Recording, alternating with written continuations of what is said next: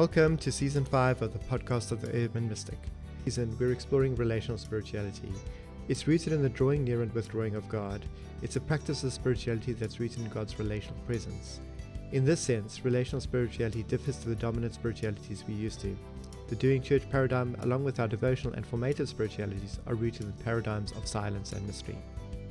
In this episode, I share my own life experience, my own early journey in terms of experiencing God. The first phase that brings me from the first kinds of reaching out to God to recognizing that I can work on a reciprocal relationship with God. So it's a conversation recorded much earlier this year, but it's very fitting to show the kinds of conversations that are relevant. Don't forget to like, subscribe, and leave a comment on your favorite listening platform. We genuinely believe that nurturing the value for intimacy with God leads to practicing the presence of God, and that this is the most important and critical quest for our generation. We rely on your general support to do this work. If you'd like to support us, follow the link in the show notes to PayPal to make a contribution to our work. Cool. So Tim, here we are on the other side of the microphones, and we're going to record a couple of sessions each, tracking similar questions that we did with in fact all of our previous guests, really, around our own experiences of God. And I'm going to just pop a couple of things out quickly before we get started, just for our listeners in terms of orientating them around these exact episodes. Yeah, so we have this feeling, which we explore elsewhere a little bit further, that it's important for us also to put our own answers to the question, specifically the first question around our earliest experiences of God, out there as part of the conversation of what we've been gathering together with all our wonderful guests. And hopefully we will continue to do with a lot more guests in the future to come. And so this is really us on the other side in the firing line, but I'm looking forward to it, and I know that you are too.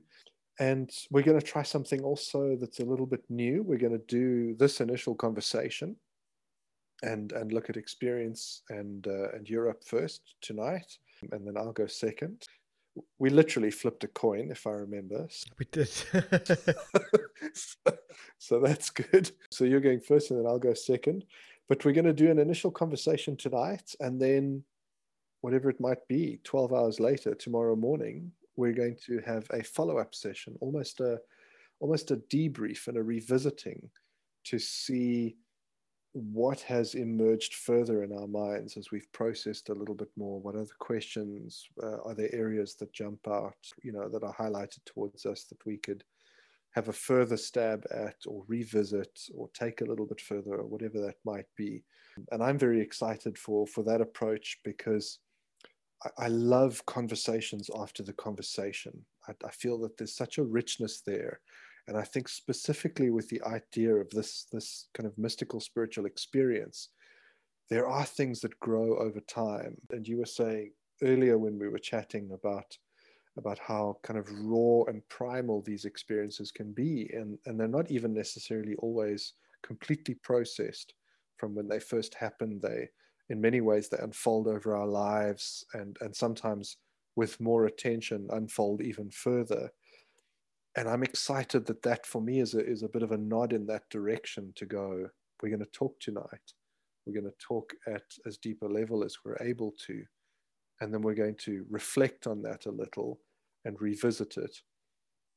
And then the second part of that, which I'm equally excited on, and I'm just incredibly nervous about, but hey, let's see, is that perhaps that there is space in that gap between us talking tonight and tomorrow, perhaps even for something kind of to happen. And I guess what I mean by that I realize I'm avoiding somewhat by making it so vague, is what I mean is that perhaps there's space for God to speak in that interim, that God might speak to you or I about the conversation leading into the next one. And that's a big statement to make, I realize. And, in the rest of our season, we'll be unpacking things like that and what do we mean by that. So I'm going to leave that simply, from my side for now. But that's the kind of format we're going for. And we'll see what emerges from that. I don't know if you want to jump in at that point on anything I've said. I've got one or two more things to put out there, but No, I think I'm with you there. I equally I like what you say about the conversation after the conversation. Because there's often things I've noticed in editing and reflecting on things that sometimes a question is pushed.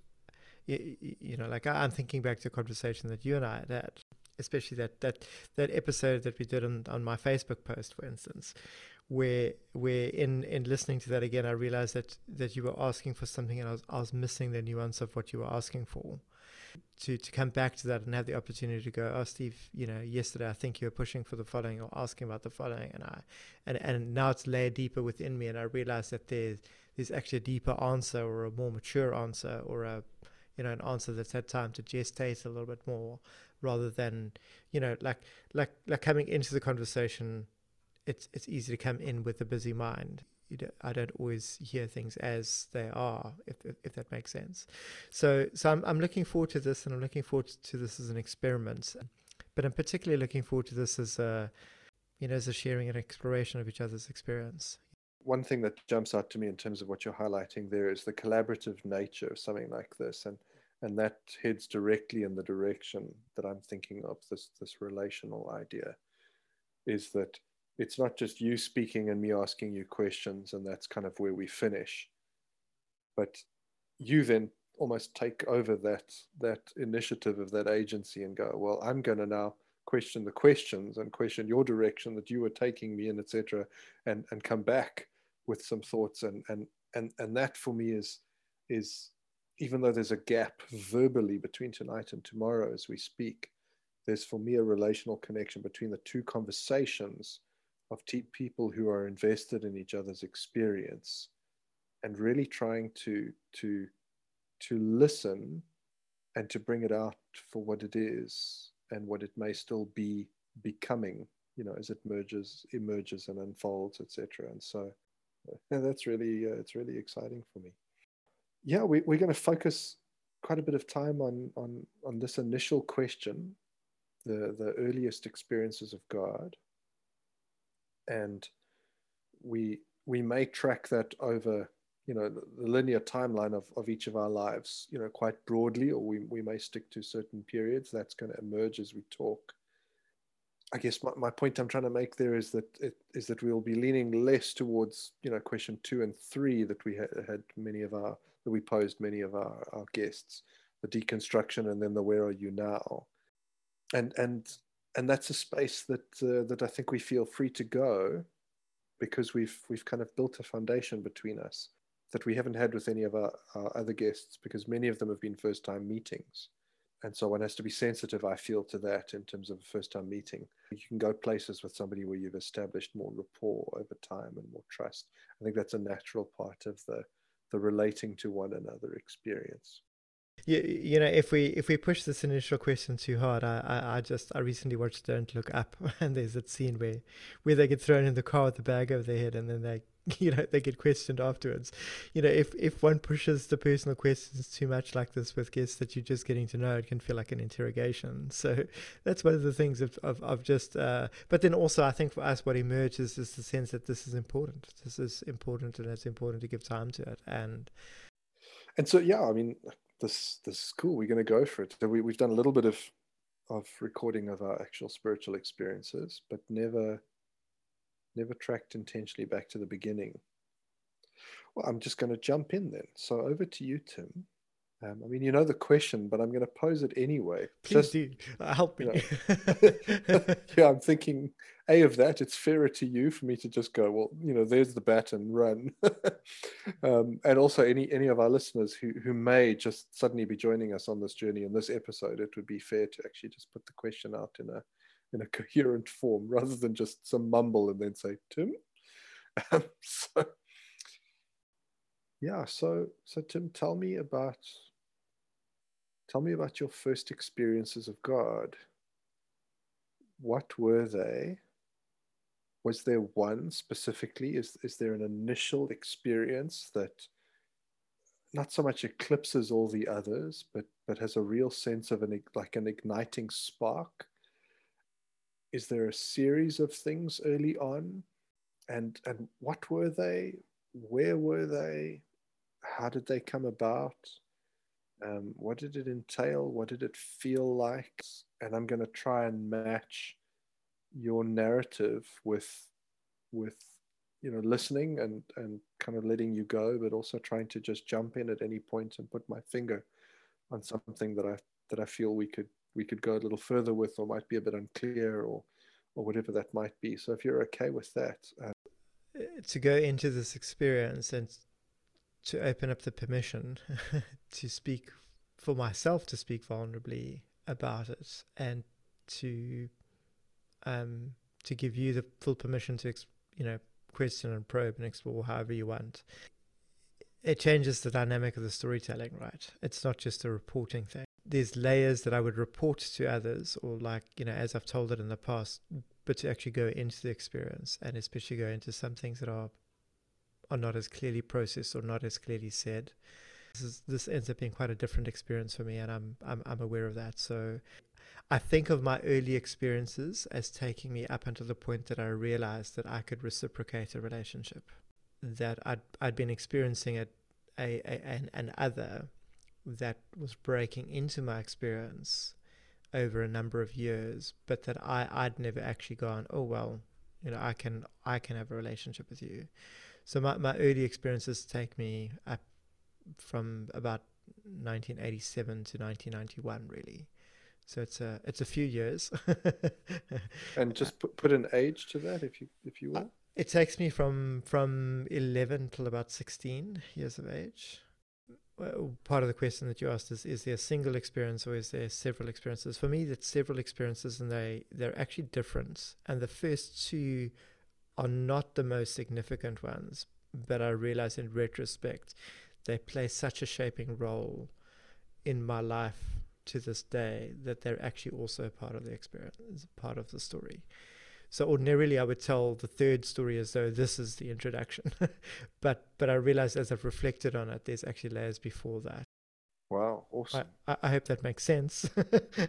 Yeah, very much so. I mean, I'm immediately putting a pin in what you said earlier to return to. I'll come back to some questions, but yeah, please.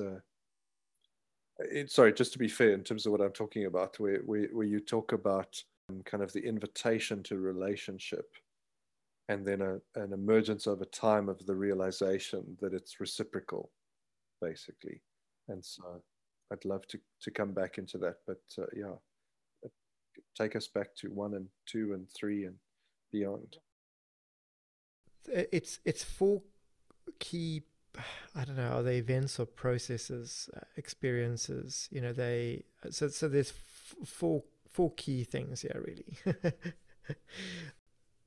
Just by way of orientation, so that I can keep my head straight with this. So I haven't prepared this, but as I've reflected, I realized that there are these things, and I'm happy to speak to you about them quite raw. And I've spoken, I've alluded to them in the past anyway, or shared them at a certain level. Yeah. So I'll just start. For me, my life experience is not separate from my mystical experience, my experience of God, drawing near in one way or another. So it's very much part of my life, and it's played a shaping role in my life, where the experience of God has then led to my life changing in very clear ways. Just the history as my life has gone. But the starting point really was my father died. Had already died. My mother was bipolar and catatonic half the time and delusional the other half, and we were very poor. So there's a section of my early life that was a real struggle as a child, having to take care of myself from about the age of 7. In retrospect, I feel is when I started having to do things like cook and do the washing and all of that kind of stuff. So that's the context in which the one day we money didn't last through the month, which meant that food and electricity and things like that didn't last through the month. The one day my mother basically sent me to go to the church down the road to go and ask for some money, because we didn't have enough to get through. So sure, I realize in telling these stories, like this is very vulnerable terrain. So I might need to take a moment every once in a while, and this is a particularly painful story. So my first experience really was knocking on this church door. I don't think it would be fair to name the denomination.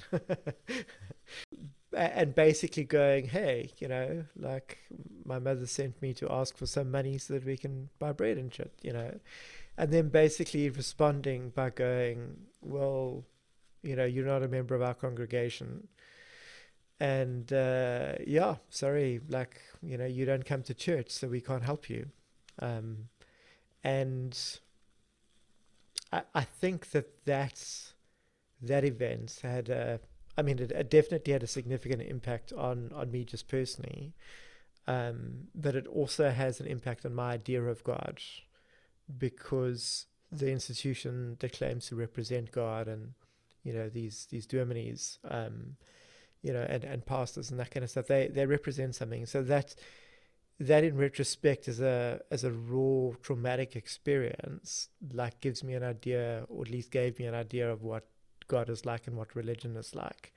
And at the same time, there's a tremendous amount of shame and pain in that rejection that is really hard to make sense of in retrospect. But that's so for me, that was a starting point. But it didn't really, I realized in retrospect it's the story of like one of my first real conscious exposures to God. Obviously, being in South Africa, religion was everywhere, Christianity in particular. But my family, we didn't talk about religion, politics, or sex, like we just don't do that. So I don't remember religion being a part of our family at all, and I don't recall us doing things like going to church or anything like that. So anyway, so I had this as an experience, and I realize in some senses this carries through in terms of how I feel that religion, and Christianity in particular, says one thing, but if you dig below that, it doesn't deliver on what it promises. So there's that layer that I struggled with. So that was the first real exposure. The second one doesn't build on that. I had a friend who got into doing those, like, those Christian like camps, those holiday camp things and that. Yeah. And I got dragged. I say dragged, but I was bored and on holiday, right? So I went along to a day or two of those, did the social thing and whatever. Didn't have any sense of God in that or anything like that. But like there's people interaction. It's a good interaction. But anyway, this friend of mine went through a conversion like experience, and and I think it was with the Assemblies of God, and so he was getting baptized, and he invited me to come along to his baptism. And I remember the experience of being at his baptism and feeling that there was a presence that was over everything. I literally had a sense of a presence drawing near at his baptism that was expansive, that permeated the whole area and had settled a bit, like almost like a cloud settling, like mist would settle. Nothing visual. There was no auditory experience or anything like that. There was just this deep awareness of a presence, and I could see this presence, and it saw me, and there wasn't much more of an interaction than that, but it happened in the context of this friend of mine's baptism. Now, I mean, I don't even remember the guy's name. I just remember thinking, as part of my friendship with him, that what does a rich person look like? It looks like you go to their house and they've got spare food lying around, like they've got apples in a bowl. And so that's something that's always stayed with me. Yeah. Anyway, so those were the first two. Just that line. Sorry to interrupt there, but that line that you talk about in terms of the presence, I just want to be sure of what I hear you saying. You're talking about an interactive moment where you say you see this presence, and you say you experience the presence seeing you. Yes. Yeah. It was totally silence, but I literally felt it through my whole body at the same time as well. So it wasn't just there was a real sense that whatever this presence was, it was it was expansive. It was all around the area. But it was conscious. It was aware, and its awareness turned to me in that moment, and I was aware of it being aware of me. But I had no language for it, and I actually didn't connect it to the religious setting of the baptism. It happened in the context, but I didn't go, oh, this is that. In retrospect, I can make those connections, but for me, it was something that almost took me out of the situation in terms of my awareness of it. That I was more conscious of this presence and its consciousness of me than I was of what else was going around. So and that would be similar. If there's someone next to me and I tuned out to interact with them, it's the same kind of thing. I tuned into this thing, and it was just an ICU kind of experience, but without the Eye of Sauron, and no Hobbit rings either.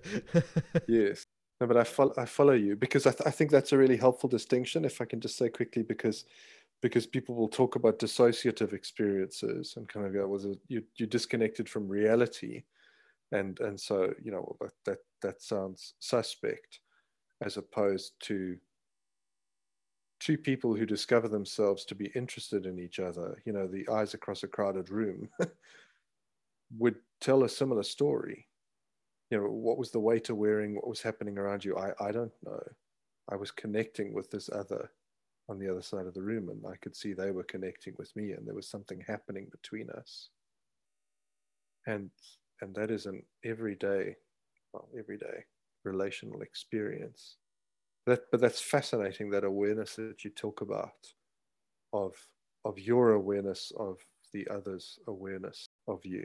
That particular experience, that the subtlety of that, but that awareness of something becoming present, that other becoming present, and having personality, having like intentionality. I struggle with words because I feel like I'm now taking words back to the experience that I don't know if I would have had then. But that awareness of that something has become present, and it turns its attention to me, and I can turn my attention to it. That layer is a key component to all the subsequent experiences for me that follow. So it was very much a soft introduction. I think that was my soft introduction to the presence of God. And so when you speak about the numbering of the experiences that you started with, is this one or is this two? This would be two for me. And one is the experience at the church door. Yeah. I don't feel like there's much more to say about that, other than I can still. It had such an imprint on me that I could feel like I can close my eyes and I can almost see the scene with the people there in the swimming pool, and all of that kind of stuff, with the person getting baptized, and it's that like I'm still that present to it. All the experience is still that present in me, that I still retain a lot of that like sensory stuff. The memory of it is quite strong. And are there other feelings that are attached to that? Feelings about this presence, as you feeling in relation to the presence? Was it forceful, scary, accommodative, interested but distant? Was it, how do you describe those feelings? Are there feelings attached to that, whether it's a brief moment, and you can tell me as well, is it a brief moment of your awareness? Is it an elongated moment of awareness? Does it last for a while? Does the presence linger? Is it quick? What would you be able to tell me about that? Sure. I think in that situation it was hard to tell. It was almost like at a certain point I was aware that it was quite a, I would use the word tangible presence. It was a strong felt presence. I think I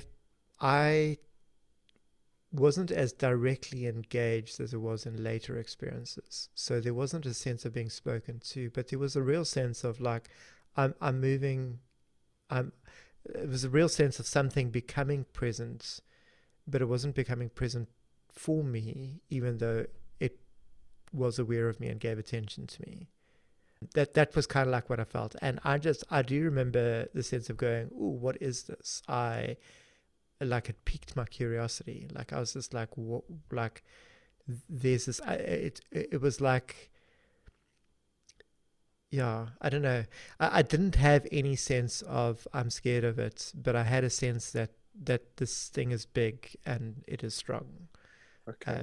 And it is like where it looks, it sees. So there wasn't the sense of like I want to hide or I need to hide, but there was the sense of going, this is not ordinary. There's something.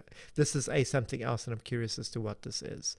But I didn't give any thought to it, like really following that, because it's such an anomalous experience. But that awareness of that it had happened stayed with me as well. Sure. That's fascinating. I love that line as you describe this. You talk about it was big, it was powerful. But where it looked, it sees. Cool. Oh, carry on. Thanks for answering the question. And I think that's as far as that experience goes for me, because I left. I didn't stay in the orbit of that. I don't even remember what became of his friend. I don't even remember his name, etc., etc. I was just caught up in existing and surviving, and that's it's very hard to maintain those kind of relationships when you're in that situation. So yeah, I mean that was the extent of that. And then, do you remember, sorry, last one as I think about it, just before you move off, do you remember the ending of the actual experience? Was there a sense of the presence moving? Is that sort of a gray area? It's a gray area for me, because it was like that moment where you lock eyes with someone and then they look away, but you're left with the sense of having locked eyes with them still. So there's that. But there was also the sense of becoming present and me then leaving that presence when I left. Okay. Physically left the kind of swimming pool area sense? Yeah. And yet there was also, I think in retrospect, it's like whichever direction I looked toward, the presence was for a while. And yet at a certain point, as I walked, I realized that I was also leaving it, and it was leaving me. Or it wasn't as there. It wasn't as present as it was before, and it left. So in retrospect, I don't know. Did I leave, or did that presence leave? I'm not clear enough in that situation. I'm happy to own it as though, like I wasn't having a direct interaction, and I left as part of just leaving the event and that, so, which is interesting, because it's like I don't have an awareness of it leaving, but I think I have an awareness that I left it and I tuned out, perhaps. I think for me, it's the next two experiences that are the significant ones for me, the real life defining ones. I remember going for a walk and deciding that if this was life wasn't worth living, which I think is philosophically quite profound for an 11-year-old, right? So I remember really battling with that, and I went on quite a long walk. I've taken people back. I remember taking a friend of mine back at one point when we drove through that town where I was. I can go to that exact piece of dirt and go, this is the spot this happened. It's that clear to me. What had happened is I was walking past, it was in Mossel Bay. There's a big park there, and there's a school there as well. And I was walking down the one track, the school's on the right-hand side. And then further up ahead, there was a koi pond. And I remember the moment where I'd had this as a thought, and somehow I'd basically said that as a like in retrospect one would go, oh, prayerfully, like you prayed, but that's not the words I'd used. But it was in that kind of context where I was wrestling with that. and somehow that same presence that had become present earlier responded and drew near to me. And it was a very intense experience. It was like a cloud of fire and power drew near and surrounded me. And it had everything that presence was before, that I felt at that baptism. Except this was terrifyingly powerful. It was almost horrendously powerful. It was awful in that sense. And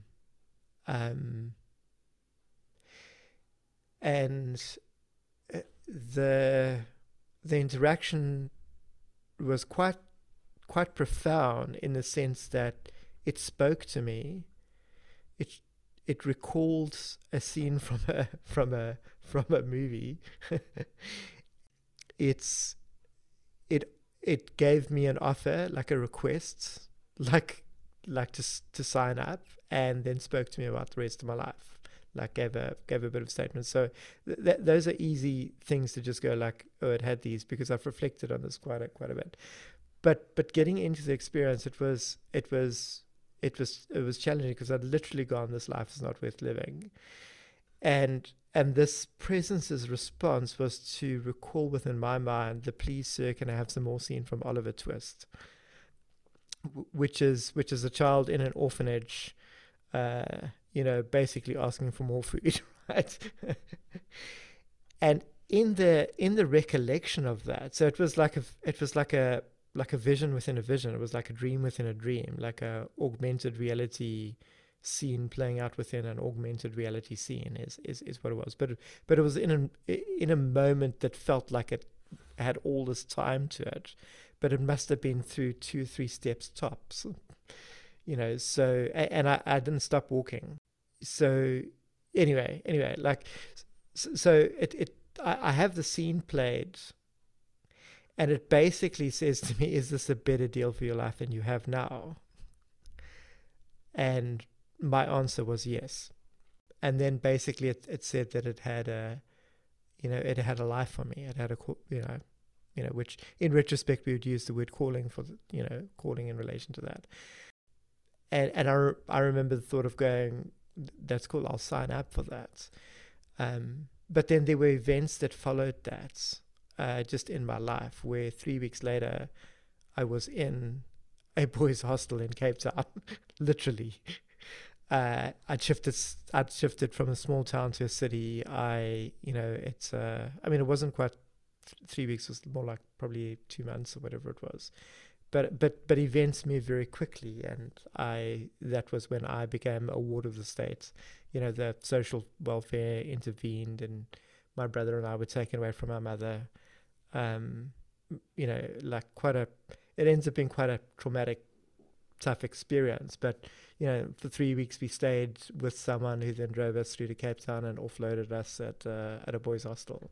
It's like, good luck with your life, guys. But I had the awareness that this presence had arrived, spoken to me, had given me an option, asked me, and then basically that this presence had made this happen in my life, which was quite, yeah. Anyway, so there's a lot there, and it's not easy to put that in a coherent order or framework, but for me that sense of how painful I'd experienced life to be, and the sense that like this isn't worth living, and basically something going, hold on, I actually have a life for you, and it is worth living, and it is going to have meaning and purpose, and then in between that, basically going, well, here's the next step, but your agency, your choice, you're involved in this, was quite. Yeah, it was quite profound. In retrospect, it's always been profound, because that element of choice in calling has always been there. Yeah. As you talk about the backdrop of your life against these experiences, I'm struck by just how how apt that is, because to talk of these experiences out of the context of a life is somewhat meaningless. But as you specifically put your finger on that moment, and that particular part of the experience in which the voice offers you something and you're offered that agency, is that in contrast to what leads into that moment? Is it a sense of a break of how life has been moving in terms of agency? Um, Is there a starting of something there, or a... no, I think my sense of agency is a retrospective. Like, then I didn't appreciate the fact that I was given a choice, and it didn't have meaning to me. And it was like, it was a good deal, right? So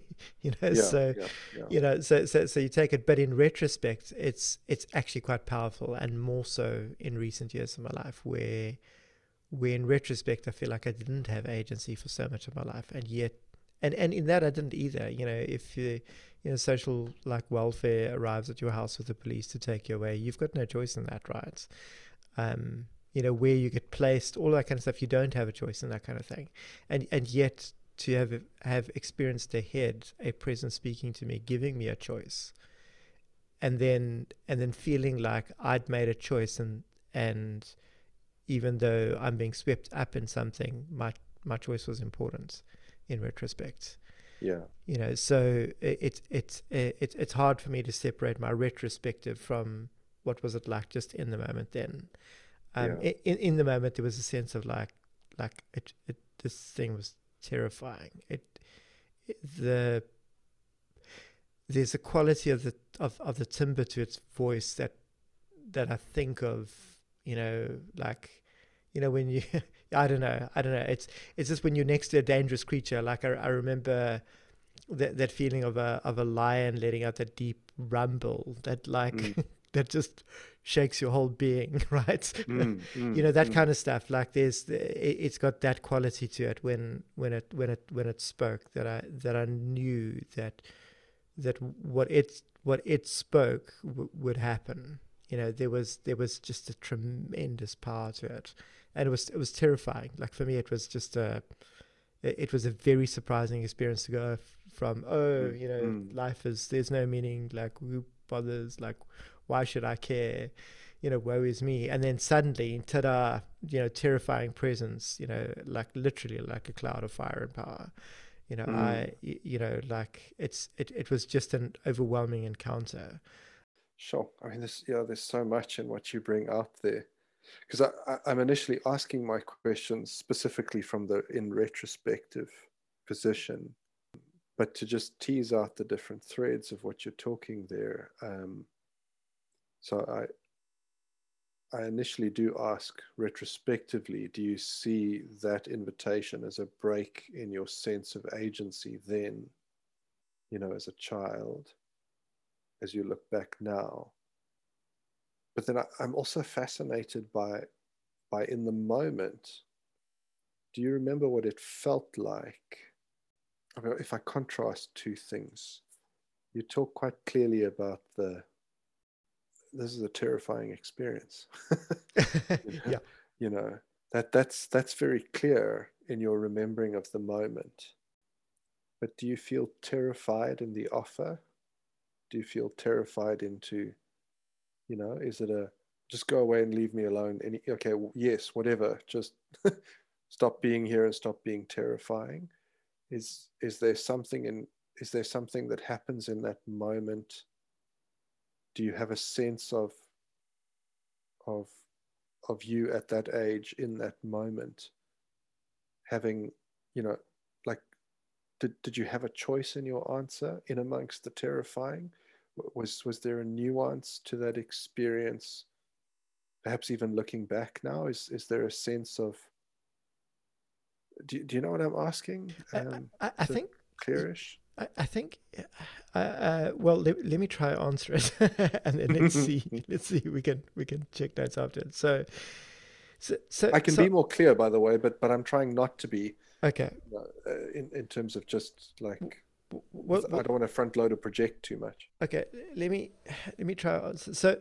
I used the word terrifying because it was so powerful, but I didn't feel terrified in the sense of feeling like I was in danger. Yeah. It was terrifying in the sense that this thing, it just had so much. It was just so damn strong and powerful. Yeah. It But was. it didn't want to hurt you. It didn't want to hurt me. So it was awful. It was terrifying, but I wasn't afraid. And it's hard to separate those two because there was an element of what the fuck, of just going like literally holy shit, like what is this, right? But there was a deep sense of like, I can trust this. There was a deep sense of like that's great. Yes, I would choose the better life, so that wasn't explained to me, but it was very much going, yeah, here's the next step. Like, are you in? Like, would you take this? Is this a better deal for you? So those as questions, I think in retrospect, carry tremendous weight later on in life for me, because I have felt that I haven't had agency for so long in my life, and that's largely not just because of circumstance, but also because of my own inner struggles that I've had to work with, where I feel like I haven't had choices and I've had to make choices that work for others, and so it's only in recent years that I'm coming into my own agency, my own voice, my own desire, my own life per se, etc., etc. But the roots of it go back to there, where like in retrospect, it's mind blowing. Something that terrifying and powerful giving me an option. What, I could have said no? Like, that's unbelievable. Like, I mean, I didn't. It was just a seamless choice, and then just the follow up, the fact that my life changed. Like, I literally ended up in that. I'm going, what? like that's unbelievable. Like was that real? So to be left with that afterwards, going like, that's not a story I tell. And in recent years, like, yes, it is a story that I tell, but I don't tell all the details, and I don't tell like what it said to me. But it still carries weight, and it still carries puzzlement. Like, in retrospect, I still. No, go for it. You say it carries puzzlement? Would you? Yeah, it's an experience that was so much bigger than what I could see and what I could understand. It's a presence that was like beyond where I could see as well. It's like being surrounded by something. There's a sense that this I remember in retrospect thinking, we've got scalar levels for power, but this thing differed in kind. It wasn't stronger on a linear sense of scale and go, well, this is the most powerful thing. For me, this was power. This is the foundational thing from which even the concept is derived, and it becomes like that with other things as I reflect back on it. Yeah, I mean, it's just interesting. Like for me, it was the thing of going like I didn't know what that meant. I didn't know what I was signing up for. I certainly wasn't signing up expecting more than just the next step. I didn't even expect the next step, so I was surprised that the next step came through. I was so to go like, oh my goodness, this happened, and then over the interleading years, these aren't, like they build on experience 3 was I would occasionally have dreams about the future and then be present to those events taking place, or I'd meet people and I had the sense of this presence speaking to me or giving me insight into someone, and so it was just around, and it just, I was unconscious to it. Like, it would pitch up and then it would pitch up in my dream and show me things ahead of time. And so I started getting a sense of, just the sense that like this thing can speak and it can make happen. and it's speaking and making happening for me. But then I'm asking for things as well, and then it will speak ahead about that, that kind of stuff. So there were a number of experiences just in between, but I was still largely unconscious to it. It was like they happened, and then I moved through. Just like remember, like whatever, having a cycling accident, it happens, you just move through, you just deal, you just go on. You're just it's in the years that as an individual I was actually becoming conscious of myself and life. So it was still in the realm of this happens. If I can ask one last question, I think. Yeah, of course. Last about the experience 3, the first of the second experiences. But there's a thread through there. You use a huge word when you talk in this third experience, in the interaction with this thing. And there's the soft intro. I forget exactly what language you used. The soft. Yeah. It was the soft introduction. Yeah. The soft introduction in number 2. And then this is a very present first person. I'm almost tempted to use the word introduction again. You know what I mean? I can see the growing of a sense of kind of, as you could say, well, I've been to a party. Have you met, Robert Downey Jr.? Yeah, he was at the same party. It was very different when somebody takes you across and you get to talk and shake hands. Yeah, this was very much this was as blatant and as in your face an experience that I'd ever had, and it pitched up to speak to me and me alone. Yes. And it was very one-on-one.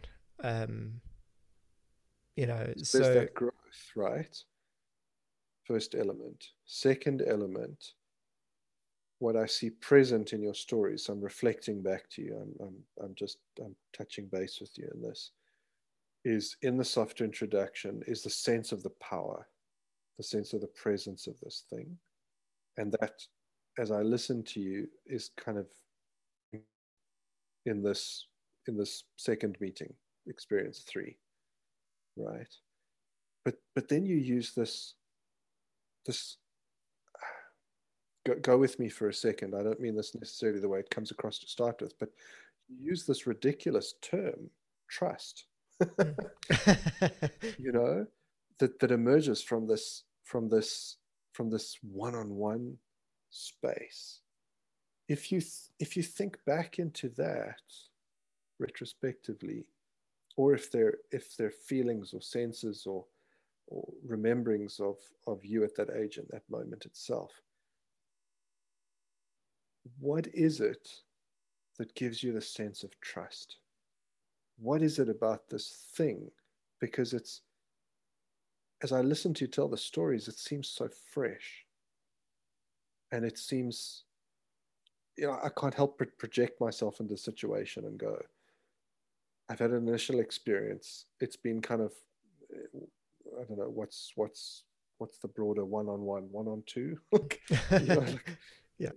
Like one-on-one version 0.5 as opposed, whatever it is, like it's distant, but it's there, but it's big, and it's scary without scaring.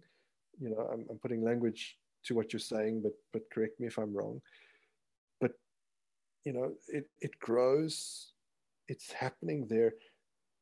Why trust? What is happening in that moment that brings that trust about? What is it about this thing that makes you able to trust it that quickly? And it's not a question of incredulity. It's not, oh, that's ridiculous, Tim, it can't be. That is a fascinating and, for me, prominent part of that experience. And I'd love to hear some more about that. I hope that's clear enough. There was a sense of like being surrounded by something that held space for me. And there was a sense of it, like the way, like I've done that with my kids, where I come over and something's going on and I put my arm around them, and then, like we look forward together. I think in retrospect, my experience of doing that with my kids is the experience of what I had then, because I really had the sense of like, it didn't challenge me about the value of life or anything like that, or didn't say that I was wrong and who am I to think that or anything like that. So it didn't come to me like someone that was angry or disgruntled with me, or or accusing me of having missed the points or anything like that. It just came alongside and was like, I have something better for you. And there was something that I think that was disarming about that, because it wasn't asking anything of me other than whether I was in. It wasn't expecting anything of me. It basically just went like, is this a better deal for you? And then on my yes, it went, okay, well, I actually have something else for your life as well. And it was that sense of like, this terrifyingly powerful thing was basically going, I have this something for you. And it was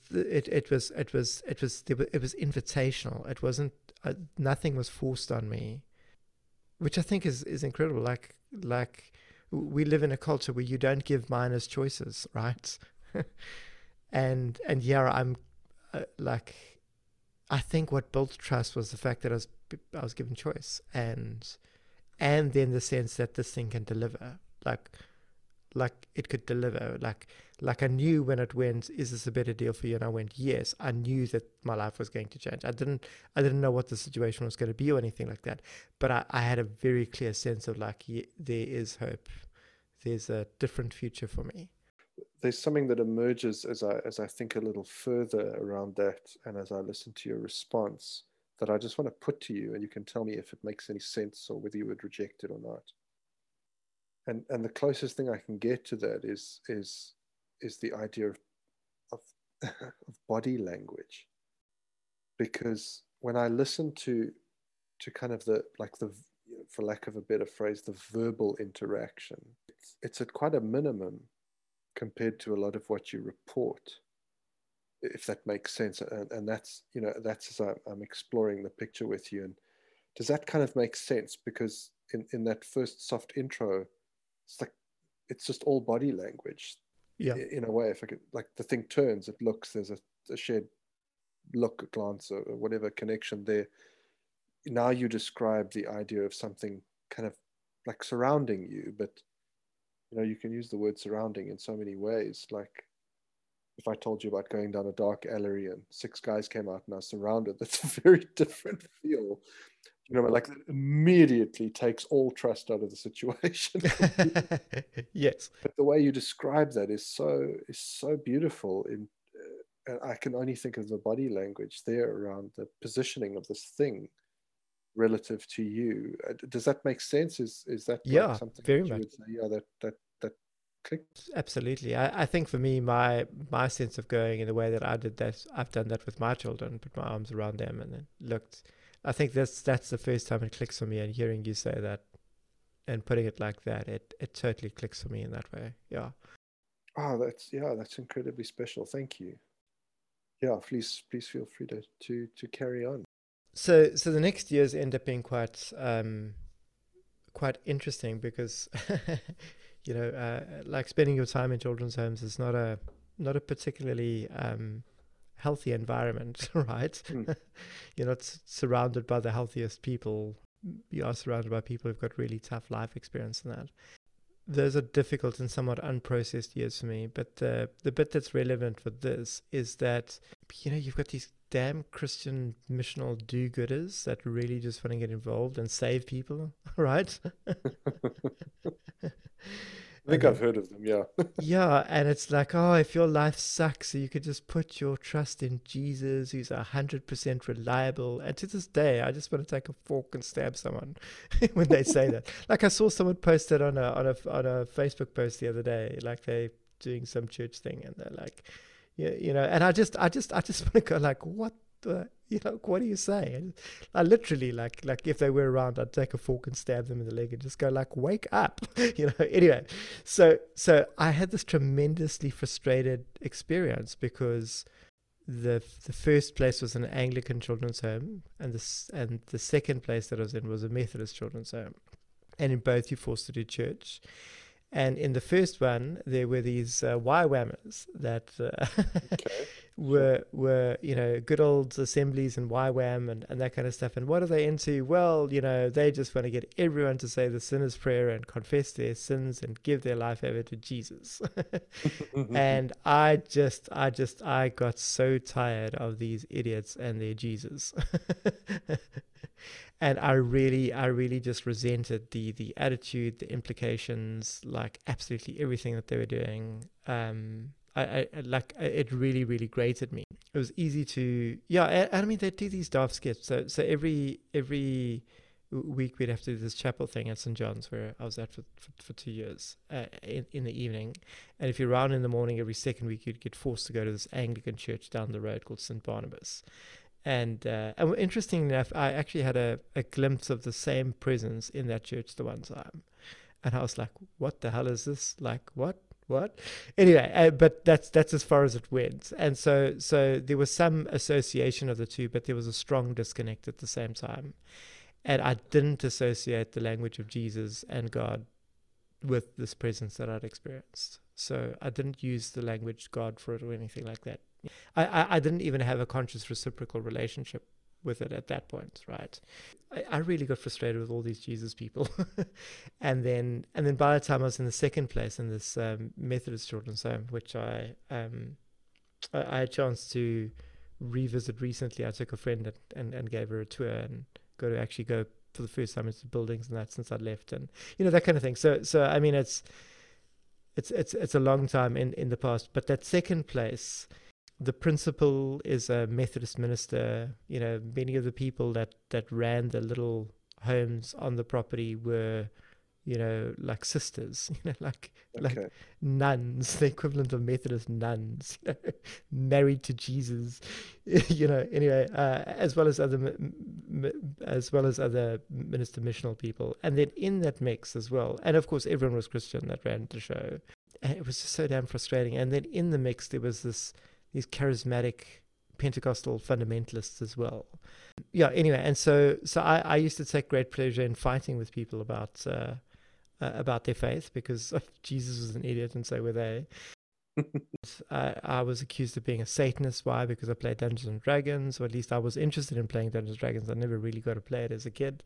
So anyway, so at that second place, we were forced to then go to church every Sunday, and I literally have a church on the property, right?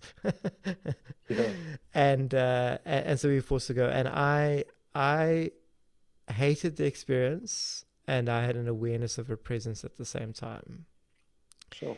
And as I fought with people, I'd often have an awareness of this presence with these Christians that I was fighting against, but I'd still fight against them because, they were being ludicrous. Like, if anyone's had that experience of these wannabe missional people trying to convert troubled kids, right? And you've been on the other thing, they really have to listen very generously to what I say, because their intentions and my experience of it do not match. And anyway, so I experienced that as being tremendously abusive, having this Jesus stuff forced on me and at me, and I didn't give a shit about him. And yet I've got to go to church, and I've got to be grateful that I'm in these children's homes that provide. Why? Because they're Christian do-gooders. I can be more generous in my unpacking and my appreciation of that now from where I am in life now. But back then, I wasn't. You got to hear that for what it is, right? Yeah. So the one day, this one Methodist minister guy had organized a video thing on creation versus evolution. And it was a very, how do I put it, straw mannish version of evolution, and creation. So well thought through balance. Yeah. And it was creationism as opposed to creation and evolution, which really go hand in hand. Anyway, so it was one of those things and I remember just getting ready to nail this, right? I was waiting for the end. I was preparing to rip every dumb argument that was part of it all the way through, from within my limited teenage perspective. Mm-hmm. And it ended, the dude ended, and I remember standing up and wanting to say something, and I had a visionary face-to-face experience of Jesus. Sure. Literally, like standing in front of me, as real as any person that I've stood next to. And he looked me in the eye, and he spoke with that same voice that the other had previously spoken with.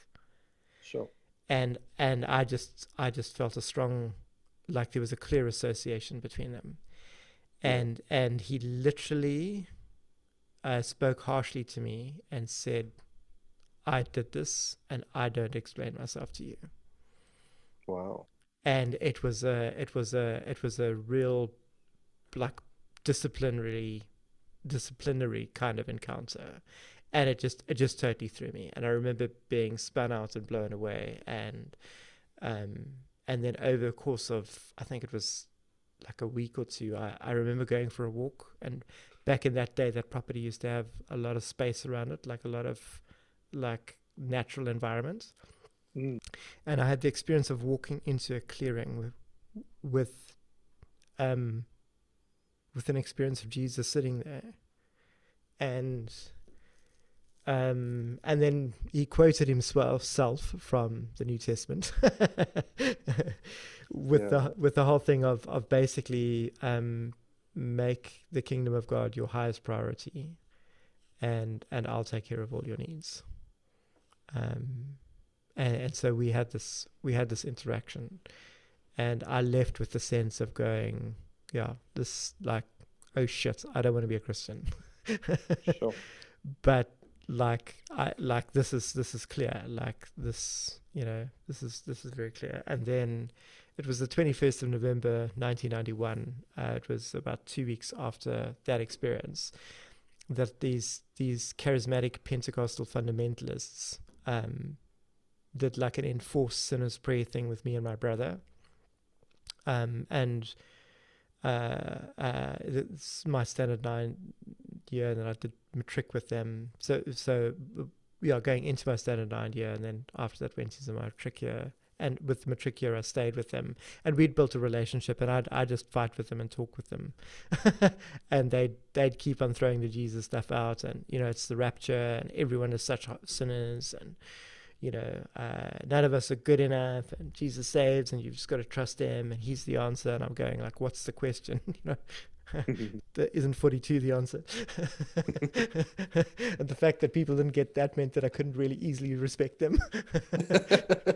But I really struggled with that, because now these are people that also hear from God, but they're annoying, and yet they're dysfunctional, and yet I value them because I'm that, like, neglected, right?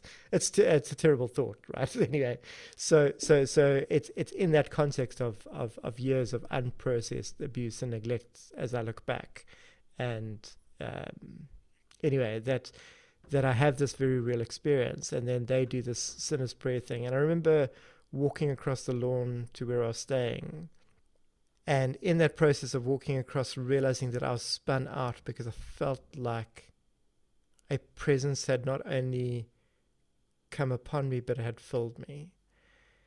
And from that point onwards, there was a remarkable change. I became a Jesus promoter and tried to lead people to Jesus. And I remember one person deciding that he was going to give his life to Jesus, and someone else saying she couldn't. And in retrospect, it's because she felt she was too much of a sinner and she was pregnant as a teenager, and I didn't know. And this other guy was like, yeah, he'll do that. But then he started speaking gibberish, and if I'd been familiar enough with the charismaniac and Pentecostal stuff, I would have thought that he was speaking in tongues, but I'd never seen or experienced anything like that. So I said, God, what is this? And I had that same sense of that presence drawing together and going, this is the Spirit. This is another spirit that's in him, and telling me what it was. And me basically going, well, shit, fuck, what do I do? and being coached by that cloud of fire and power, being present there, but being coached to, Tim, you step up, you say the following to make it leave. And going through that experience, and that person being set free, but then trying to have a conversation with these ministers and religious people about this. And the charismaniacs take this as like, oh yay, rah rah, this is the gifts of the Spirit stuff. And the Methodists basically go, I'm sorry, this is Satan, because God wrote a book and none of this happened, so it can't be real. And that just being the thing of just going like, what the hell what do I do with this? So anyway, so there's a range of experiences there, but it was round about then that I realized that this God presence Jesus thing was trying to build a relationship with me and was doing stuff, and I could reciprocate. So it then opened the question of going, so what do I want? Like, what do I need? What's going on? And so it was from that point onwards that I started more purposefully checking in and pursuing and just going, well, I want more. I want a closer relationship. I want to know you more. How do I do that? And then the whole thing of going, of realizing that this God actually does stuff in the world, right? So it opened up the possibility for me to hear from God for dreams for people, or to hear from God in the moment, or to see God heal people or drive demons out, right? And so it just opened that up for me. But I just ended up in that raw, unprocessed place of starting to discover that this thing with all this authority and power, like I could speak and its authority would work. I'd experience that authority when I spoke at times, or anyway, yeah. So I'm just rambling now, but there's a lot of mixed stuff in there. But I think I'm still not settled on Jesus and my relationship with him, and that really just goes back to the institutions of the church, and not just the main line, but the independents as well, the broader evangelical nutters. Yeah, and also I feel like my deconstruction, even to this day, of the critique of the institution and the absence of the presence of God is because of this as well. But anyway, I can see those connections as you speak there. So previous to, if I have the progression of your stories as you share them correct, you talk of that moment in that class, right? You're gonna tell that guy off, and there's the visionary experience of Jesus, essentially, as I hear you, kind of reversing the role, telling you off. Yeah, a presentation rather than class, but yeah. Okay, cool. Yeah. Thanks, presentation. Then there's the clearing experience. Okay. Yeah, sorry, I was pausing because I wanted to ask a question, then I thought, no, let me continue with the summary and I'll come back. Let me not jump off the train just yet. Okay, so there's the moment of the presentation, then there's the clearing, right? Then there's an experience with these two individuals that you talk about. That's visiting in their home, or visiting, yeah. And there's the prayer moment, right? And then as you return from that, if I have the timeline correct, as you walk across the lawn, right? Then there's the experience. And is that that's the first sense of this presence now entering you? Yes. Yeah. Okay. And then after that is the decision to become a Christian, essentially.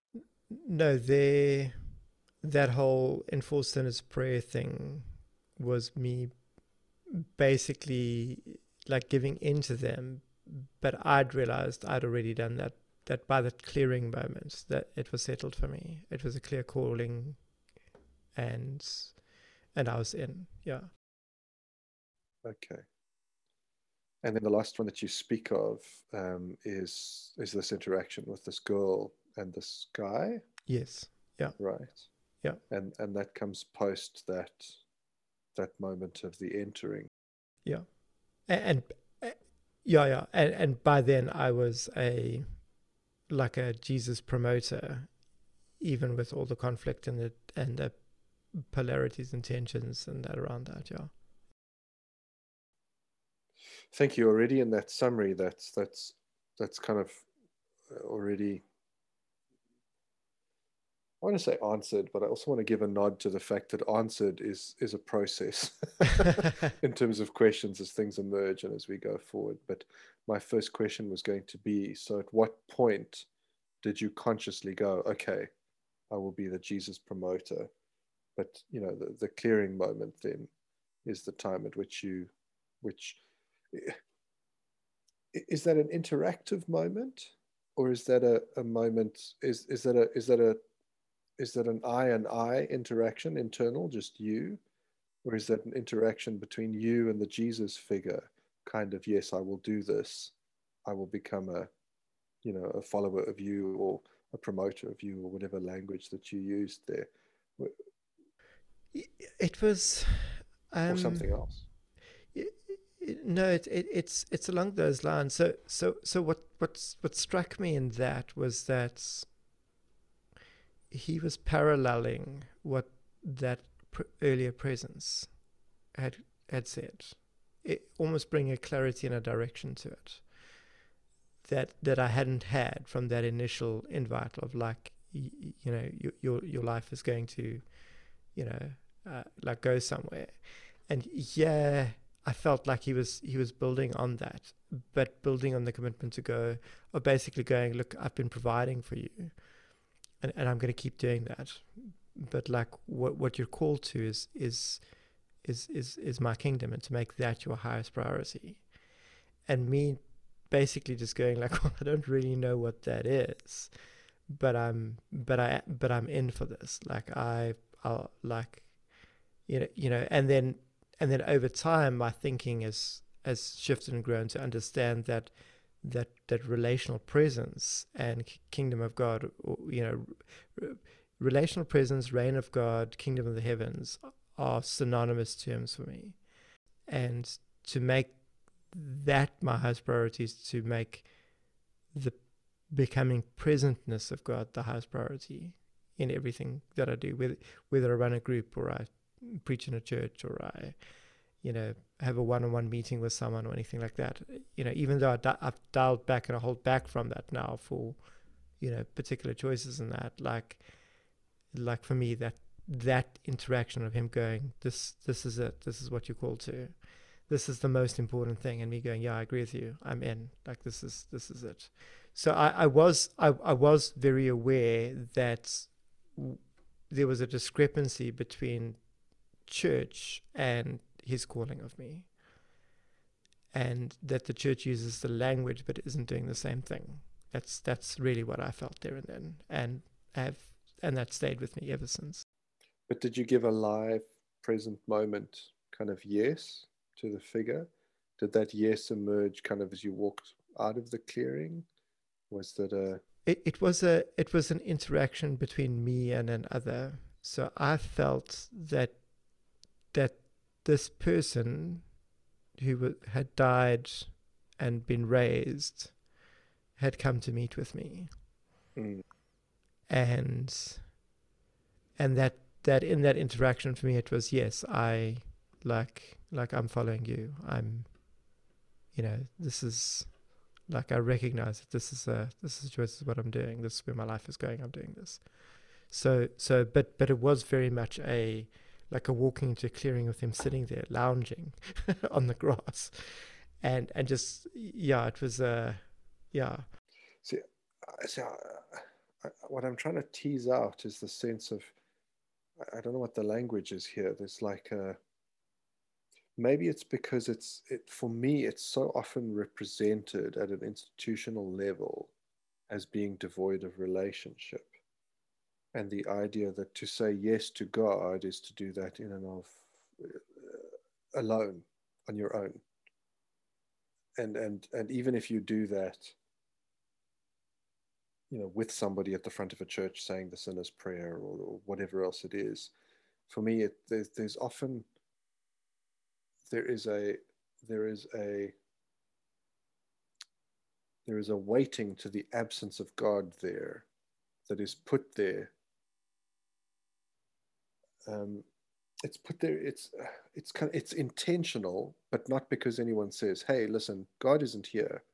and there isn't really a God, or God is just some impersonal force or whatever. So when you say yes, you're actually just saying yes to yourself. You're kind of alone. But what I hear you describing is as I picture the scene, and this is why I want to be careful because I don't project, but it's an interactive yes. Like you said yes to a thing Yeah. that was there in front of you, is what I'm getting at. It wasn't like that interaction happened and then you walked away, and on your own you said to yourself, out of the consciousness of that presence, out of that interaction, yeah, I'll do that. You actually said that to this person. Yeah. And I think that for me is like, as I listen to you and I get that sense, that for me is a distinction around how I would maybe often, I don't think ordinarily, but often enough that it's the majority time for me. If I listen to people's stories of, and this I'll use very loosely, but making a similar commitment, the idea of a commitment to Jesus often sounds very lonely. I'm not sure what other word to use. Does that make sense? I think that totally makes sense. I resonate with that because I feel like when a lot of people do that commitment to Jesus, the altar call, the sinner's prayer thing, it's not a relational experience. It's they're making a commitment to a silent absence, to someone that's silent and absent, and they're making a commitment to change, and often that does result in change in their life, but not relational growth in connection with God. And I struggle with that, and I feel like that as a whole subject is something to be unpacked and to nuance and tease out. I am aware that when I had the sinner's prayer thing forced on me, the first bit of it all the way through literally was like just doing something for someone else's benefits, right? Like they, as charismaniac, like Jesus freaks, they've got to get people saved. How you get saved is this is the moment for them. And I really had that sense of like it's an abuse. It's like you're not really consenting to something freely, you're consenting to something because you don't have choice, and they're getting jollies out of it, really is the situation, which is why I feel like it was abusive.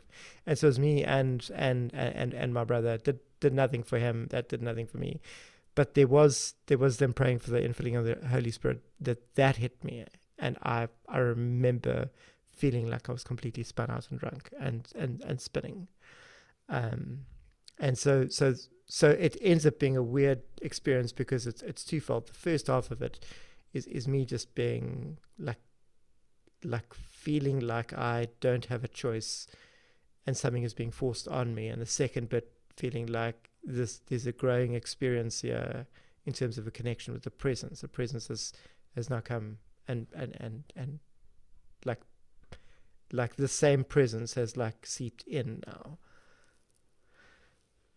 and so it's that same sense of tangible outside, but like a tangible inside of literally feeling full in my being,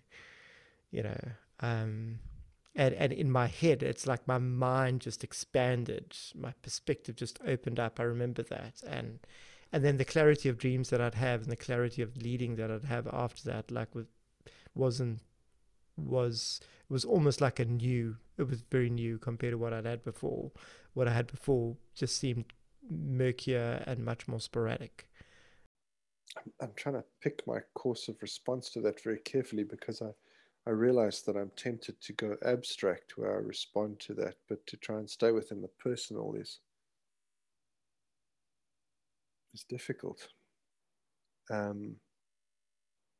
One thing that is helpful now as I listen to you better now is that it's clearer for me, if I'm hearing you well now, that the experience of this entering, now you're using the language of the infilling, that happens in that moment with these two other people, and I'm aware your brother is there as well, whereas previously I understood it to be happening outside of their presence as you walked home across the lawn. So Okay, I think that's it was an helpful. extended experience for me. Yeah, okay. It was something started at the end of the interaction with them, and as I left, I realized there was something ongoing as I went, you know, as I walked across the lawn. Yeah. To be very honest, the first thought that strikes me is you talk about that the sinner's prayer thing and there's sort of the sense of abusiveness, etc. The very first thing that strikes my mind is, and just kind of forgive the language, but just sort of rolling with the context of it all, but is I wonder whether Jesus felt that that was abusive as well, if that makes sense. Because the sense of how you describe that to me, and perhaps it's just because it's in contrast with the clearing experience, it it sounds so completely different on this note, in that in the clearing it's very obvious that you're interacting with the person you understand to be Jesus. And again, by you understand, I'm not casting dispersions. I'm trying to roll with your language, right? But I hear nothing of that in how you describe the second experience of the meeting with Jesus, which is the sinner's prayer. And what I mean by that is that's how it is presented, right? Is you're offering your loyalty, commitment, blah blah blah blah blah, to Jesus, but the way you describe it is actually as if these people are asking for it themselves. And that's actually what's being asked for in that moment, is that you will go through some kind of rote that would give them something, but actually Jesus gets nothing out of that. And because of that, it's not relational, which is how you describe the clearing and so much of everything else leading up to it, if I'm hearing you correctly.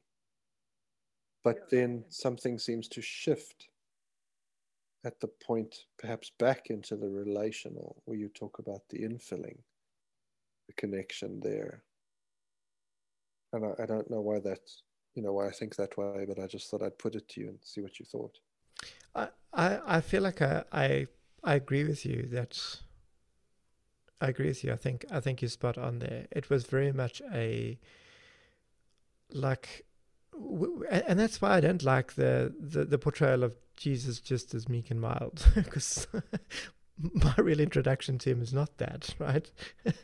Yes, it sounds it. Yeah. you know, but it is quickly followed up by that. It was that second meeting was a warm, gentle meeting. It wasn't a, this is what you're signing up for. It was again, it was invitational. It was a, join me in this. It was a very respectful interaction.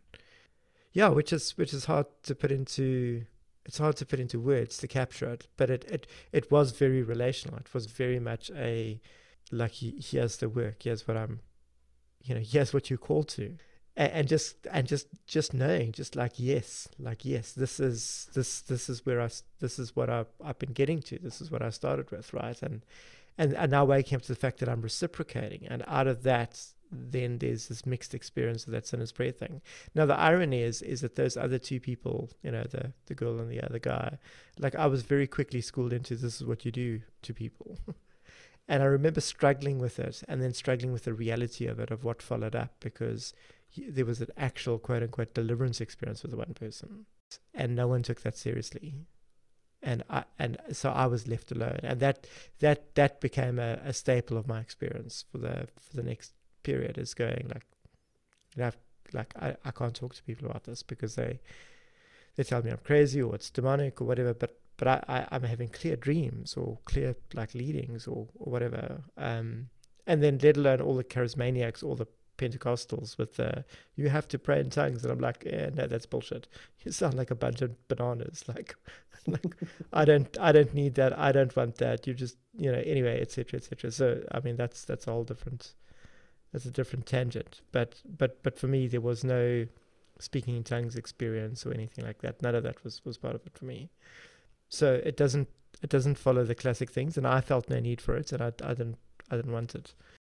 I'm fascinated to know whether you remember or whether you're looking back now again, we kind of continue to roll with both of those lenses. So this moment at the end of the presentation, night where you stand up to confront the presenter, and there's that moment with Jesus. What are the okay? So to be fair, I'll lay everything out rather than feeling like it's leading. I just think that it's not meant to be, but rather just to be as clear as I can be on that. So I'm fascinated in what the feelings are as you receive that, right? Because it's either in that experience that I remember you talking about, or it's in the experience in the clearing. You said something along the lines of a sense of, no, I'm sure it was the presentation experience, that face-to-face meeting with Jesus. You talk about a thread back to the other two experiences of the presence and the same voice that connected to. But the experience is very different in terms of Jesus reprimanding you. And so I wonder, what did that leave you with as that kind of ended, however it ended, as you moved out of that, right? What feelings did you have attached to that? And the second part to that is then, what feelings, if you remember or think back, emerge as you enter the clearing? And I'm assuming it's the same figure that you see in the clearing as you experienced in the presentation. So the initial one was very confrontational, and for me it wasn't an aha moment, it was an oh shit moment, because I didn't believe that Jesus was real, and I didn't associate what all these Christians were on about Jesus with that presence that I'd experienced. And in that moment of him confronting me, I did that.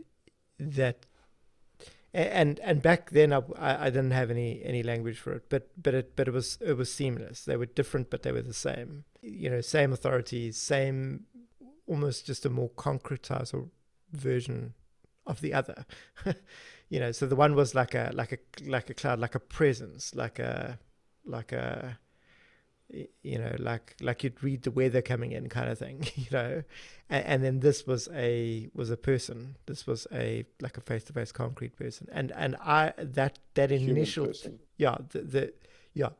but that initial was an oh shit, I don't want you to be real. I don't want this is not what I want. I don't want this. I didn't, but then the encounter in the clearing very much paralleled the third experience that I was talking about, that same sense of something is turning its attention to me, and it's for me, and it's inviting me and calling me into something. It's like that was they seemed like bookends, the same thing for me. Does that, I don't know if that makes sense. No, sure. I mean, I ask in part because I guess I project into that moment the sense of, you set the scene really well in terms of what leads into the frustration with the Jesus people, right? What they're trying to do, what they're trying to get you to agree to, etc. And so the story you tell has this building sense, like there's a crescendo that reaches this point at which you stand up. And so I'm very visual like this. So I'm seeing pictures in my head as you talk, and I'm picturing these moments and these kind of faceless people as they're interacting, and Jesus, Jesus, Jesus, Jesus. And then there's this moment, and I have this sense of this boiling inside of you, and you stand up. But immediately, as I experience you tell the story, that like you have your legs cut out from underneath you. It's as if you don't even get to it. It's,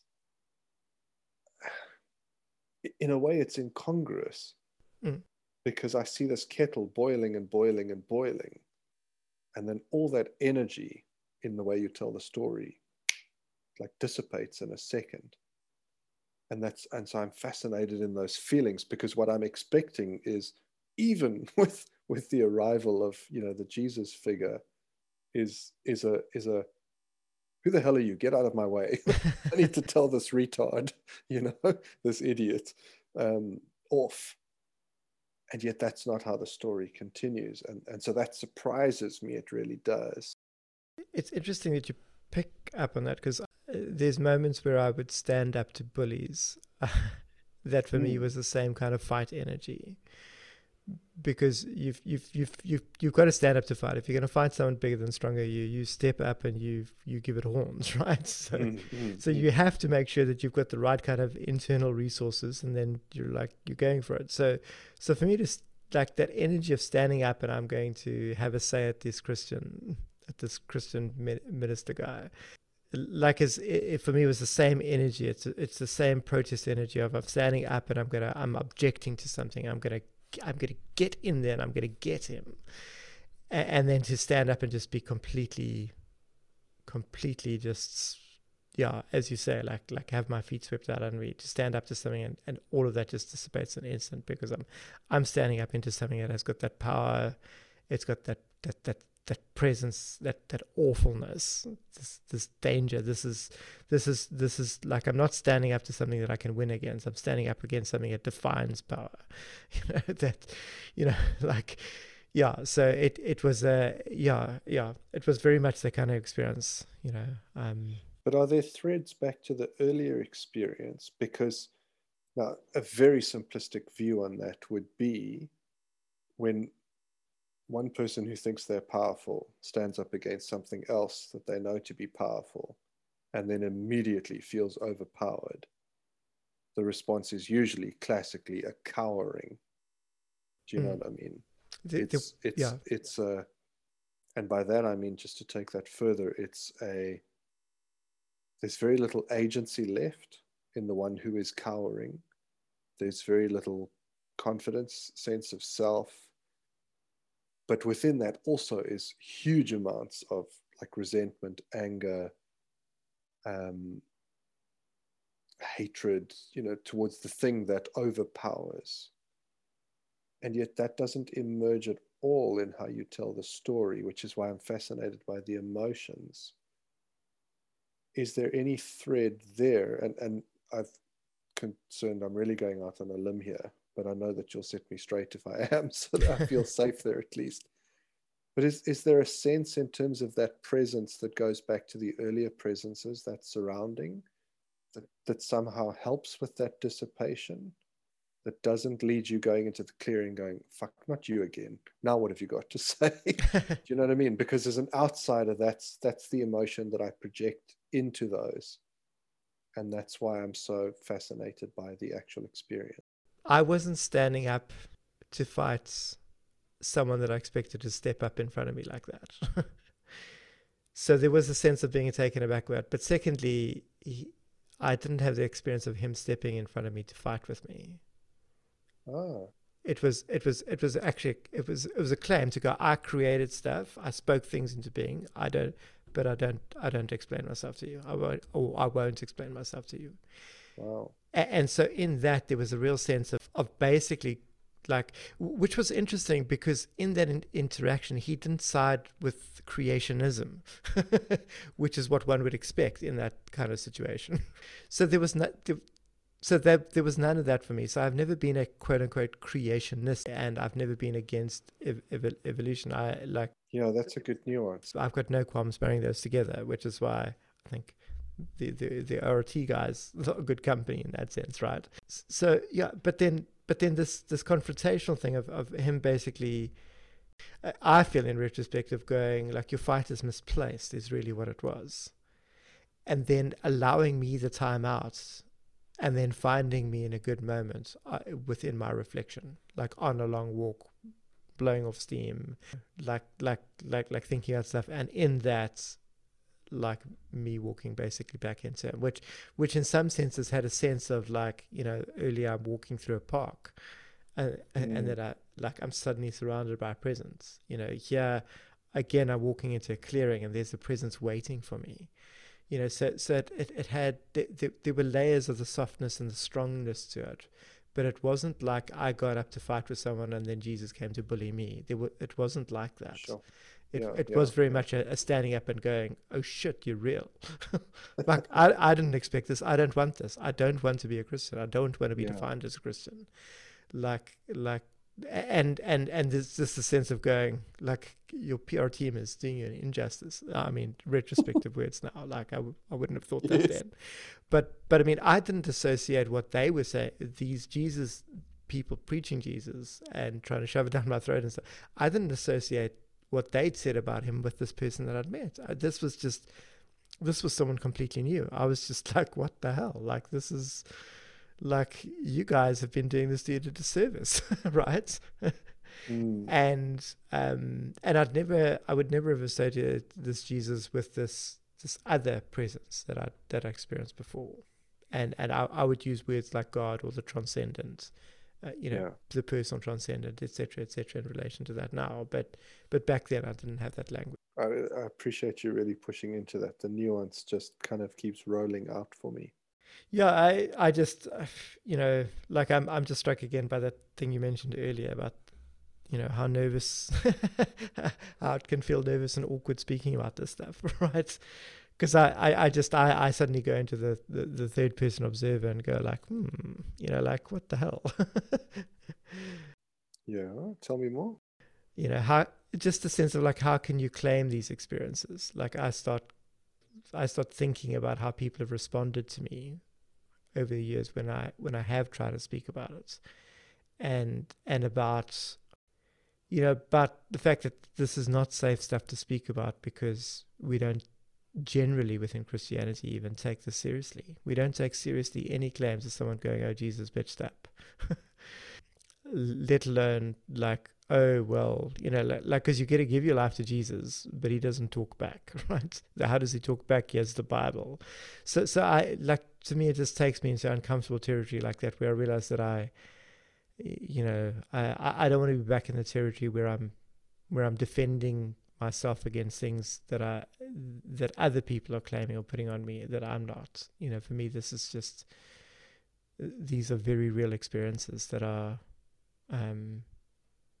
foundational to my sense of going, of me recognizing that I don't think either that cloud or Jesus as this person, or the presence that filled me, that they want that to be a once-off and left only there. Like, for me, it's very clear that each of those persons I can have a relationship with, and I can push into, and I can get to know. And it's difficult to be in a position of going, well, it's years since then. I mean, we're a few years since 1991, right? and I look at this and going, I haven't got it figured out. But I really want to, and I feel like I'm only now in the position all these years later where I can recognize that I want that, and I can freely choose that, and I can pursue that, and that's what I'm doing.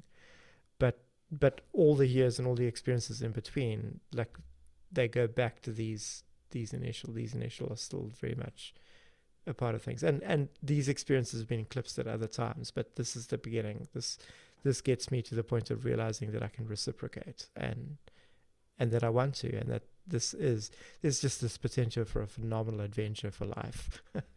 and that sense of discomfort that you speak about, is that located kind of primarily in beating back the disbelief? Is it located in?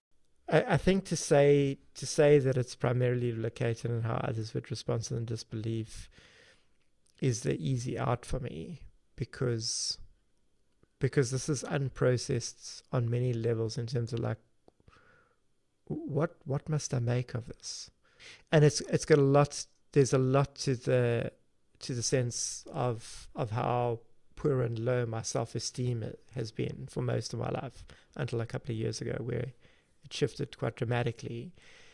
And now, from this position that I'm in now, of actually having the healthier self-esteem and sense of self and all that kind of stuff that I've ever had, finding my voice in that, I'm looking back, and I'm able to speak to the fact that there's just so much unprocessed and unresolved pain together with these tremendous experiences, and they don't take away from each other.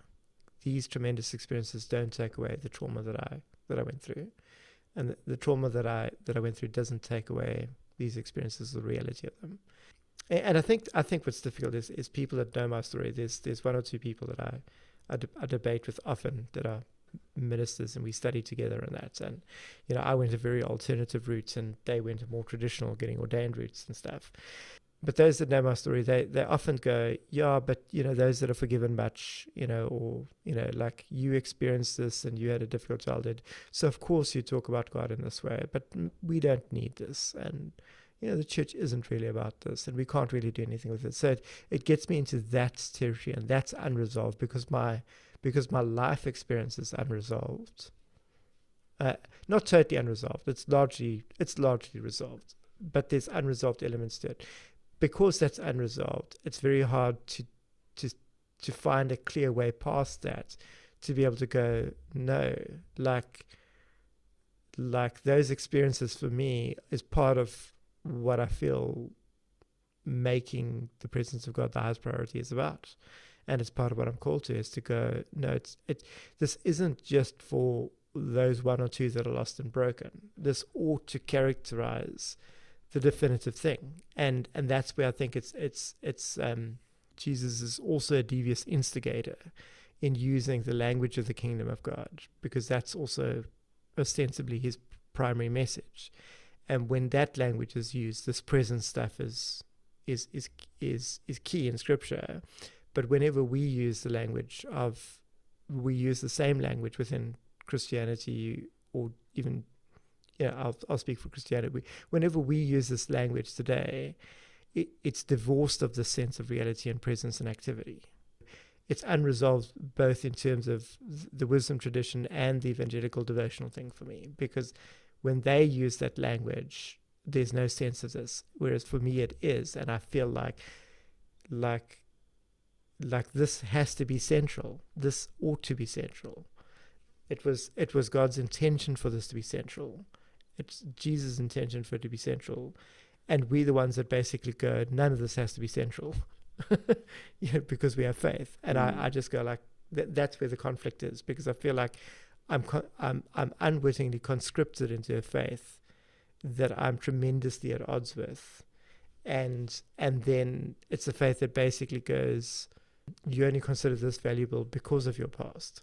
And so it's difficult to unbundle that and wrestle with that intellectually, without even just the intellectual pursuit for me being tremendously challenging personally, and relationally, with how people respond like that.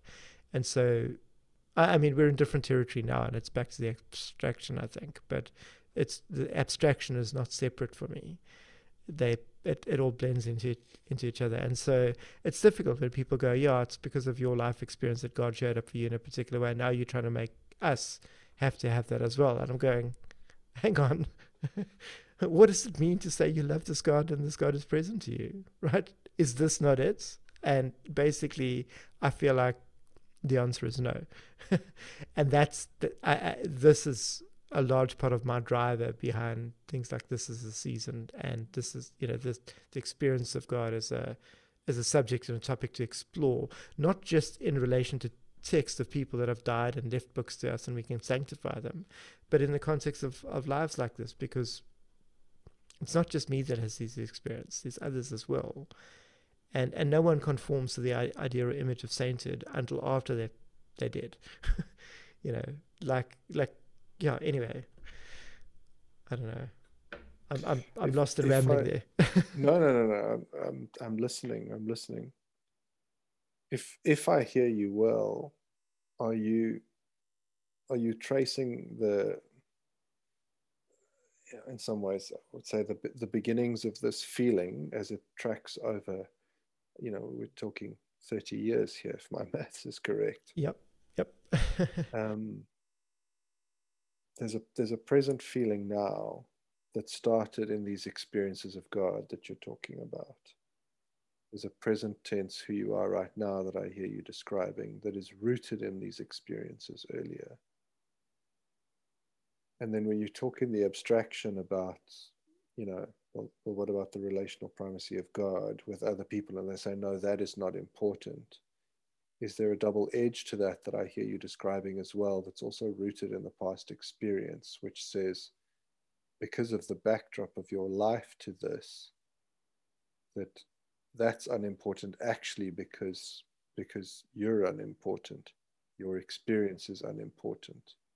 And if you could be at whatever the supposed level is of whoever these geniuses supposedly are, that kind of then you would get it. But in a way, it's a tie back to that moment. Am I hearing you kind of describe that as well, or am I off track? Or No, no, I think so. I think I think it's difficult because I feel like I don't fully get these experiences, and then I feel like I'm told that they're not actually relevant. Yeah, like you're saying, and in terms of my past self-image, I really did feel like I don't even have a right to voice them and express them, let alone try to explain them or explore them and make meaning of them, let alone let them inform me about any potential value that I do have. or which is what relationships do. Our relationships, our relational engagements, when we do things and say things to people, or we do activities with them or whatever, we're actually telling someone that they have meaning and they have value. And when we deny them that opportunity, access to that, we're basically rejecting them and saying they don't have value. And so I feel like with some of this stuff being unprocessed, when people respond like that and go, yeah, but you had that experience, now you're trying to make everyone have that experience, but other people don't have that experience because they just have these coming to faith experiences, and that's good for them, that's their home. And I feel like I'm going, no, I have it out of the horse's mouth that's not what the horse wants. But the question is not so much that you're off script theologically or church tradition wise. Is that what I hear you saying? It's not so much that, so much as it's rooted in the past of who you are personally. But the reason you are off script is because you needed an off script reason to catch up. Is that kind of, forgive me if I'm putting that crudely, but is that what I hear you? No, I think putting it crudely like that is helpful. I think that's quite accurate. Yeah. I'm sorry, that's what a horrendous accusation to have to field. I'm sort of struck. I mean, in some ways, I bring an unfair assumption to the conversation at this point, because you've hit in some of our other conversations, but I'm struck afresh at the weight of what that would mean to carry those kinds of accusations over 30 years, because it's a veiled critique of your abstract. It's not actually, it's a critique of your personhood. Yeah, and it's difficult to hit the point where I finally feel like I'm finding my voice, and I feel like I can't hold it. Can't hold your voice. Yeah, I think just in the sense of I finally feel like I'm onto something, and I'm realizing how hamstrung I am, and it's a classic thing of always being hyper vigilant and hyper aware other people's emotions and processes. It's the having to please everyone and keep the world safe for everyone, the needing to minimize my needs and wants, etc., etc. So there's layers of that. There's the messy, anxious attachment versus avoidant, and the messy combination of that people like myself experience. It's like I'm becoming aware that there are all these layers that actually make it really hard for me to own and process this, and yet at the same time, this is what I want to do to such an extent that I want to process these. I want to hear these stories of others and process that with them, and build a picture of what relational spirituality can look like. So it's this double-edged sword of I have a deep relational need for intimacy with God, and with people, just in general, not just a lover, and I want to live at that depth. What's awakened me to this is these experiences. This was the start of it. This was the start of the sense that I could actually reciprocate in a relationship, as opposed to you just take life as it comes and you're on rails because you don't actually have choice. and realizing that no, in relationship, and in this relationship, I've always been given choice. Like, it's the one consistent relationship where I feel like my right to choose has been respected all the way through. Whether I get that choice right or wrong has been immaterial, because after any kind of timeout, I've always been met again by this someone, this other that's gone. We're still on this journey together, and it's because I've got this for you. It's not because you had to earn it, and that's really disarming. Because I want to earn it, and I can't. I can imagine all of that as you. I mean, I'm just sitting a moment, just in terms of narrating my presence, because you can't see me right now. I'm sitting a moment in terms of with what you're saying there and the weight of that. I have the sense in what you're saying of contained within the relational interaction between yourself and God is this respect of your personhood. Thank you so much for sharing all of that with me. It's incredibly powerful. Well, thank you for being interested and for taking the time and being willing to. It's a rare privilege. Has God ever offered you another name? I know that's a really strange question. No, I've never had that experience. Forget it then. I don't know why that came to mind, but yeah, I don't really know what else to say. I must admit, I'm tempted in a way to sort of move on and ask you some questions about kind of present tense and tie the 30-year gap together and all the rest of that. But I feel as though that's, and so I want to offer this to you. I feel as though that's the part of me that wants to rush away from relational awkwardness and tie things into a neat bow and go, okay, well, 30 years later, obviously everything's all sorted and, all the questions are answered, all the boxes are ticked, etc. But the way in which you tell your story is not that. And I'm not saying that as a reflection on it should be the one or the other. I'm trying to hear it for what it is. And as you talk about the process and the becoming and the finding of voice, etc., it speaks to me of something that is open-ended, that continues, that carries on. And so in a way, I'm also tempted to, unless there are other areas that you'd like to share or, that come to mind that you want to explore, to sort of leave it there and to then pick up on that. It's almost like a pregnant pause in a way, that sense. And then we can pick up again tomorrow morning from there. But I also don't want you to have the sense of we just kind of, walked out on thin air and then stopped. Well, I could then go, well, maybe I've walked out on air and my boss just got to walk out on water. No, I'm kidding. No, I'm being facetious. No, I think I'm with you there. And it's really helpful the way that you've just phrased it like that, because I had a meeting with someone on Friday who knows some of my backstory, and she was like, and she'd made this comment of like, it's amazing what you've done and how you've overcome. And my response, it's the first time in my life I've been able to say it, where I said, what makes you think I've overcome anything? I just went on to have a career and an adult life. I didn't process or overcome any of the previous stuff. I think I'm possibly now only in the place where I can even recognize that, but it's the first time last week was the first time I was even able to voice that, and I can feel that it's got implications in terms of like revisiting this stuff, these early experiences with God as well, because I wasn't signed up for a lot of the experiences that I had by God either. Whereas there's a lot of bullshit messages like God will like take you through these things because God's got a purpose for you, or God won't give you more than you can bear, and whatever. And it's like, no, like that's not the case. Life is harsh and it's a sandbox, and occasionally there's an oasis. Is what I think.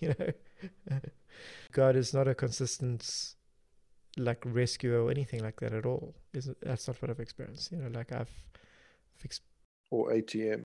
Or ATM or anything like that. I've literally had the experience of God going like, yeah, you fight this on your own. Like, I'm not around. Like, whatever. And that's valuable because it's a shifting from childhood dependency to adult independence to a mature, intimate interdependence is how I see it. Yeah, I'm with you. I don't need to resolve the awkwardness, and I'm not okay. I'm in a good space and able to embrace the ambiguities and the tensions and the pain and the good with all of this. And yeah, there's no sense of like being abandoned or left here at all. I think kind of moving with the theme of what we're really trying to pursue here, that just makes the most sense for me, that it is a collaborative space where we can have agreement and not necessarily consensus so much as just actual engagement around, do we feel like we're ending here? We're happy, we're going to move forward, blah, blah, blah. So that's great. It struck me the other day, I don't know what I was thinking about. These are one of these moments where I wouldn't conclusively say God spoke to me, but it was a sense of a happening that was more than just my own, internal musings. But I just had this sense of this, we kind of live under this lie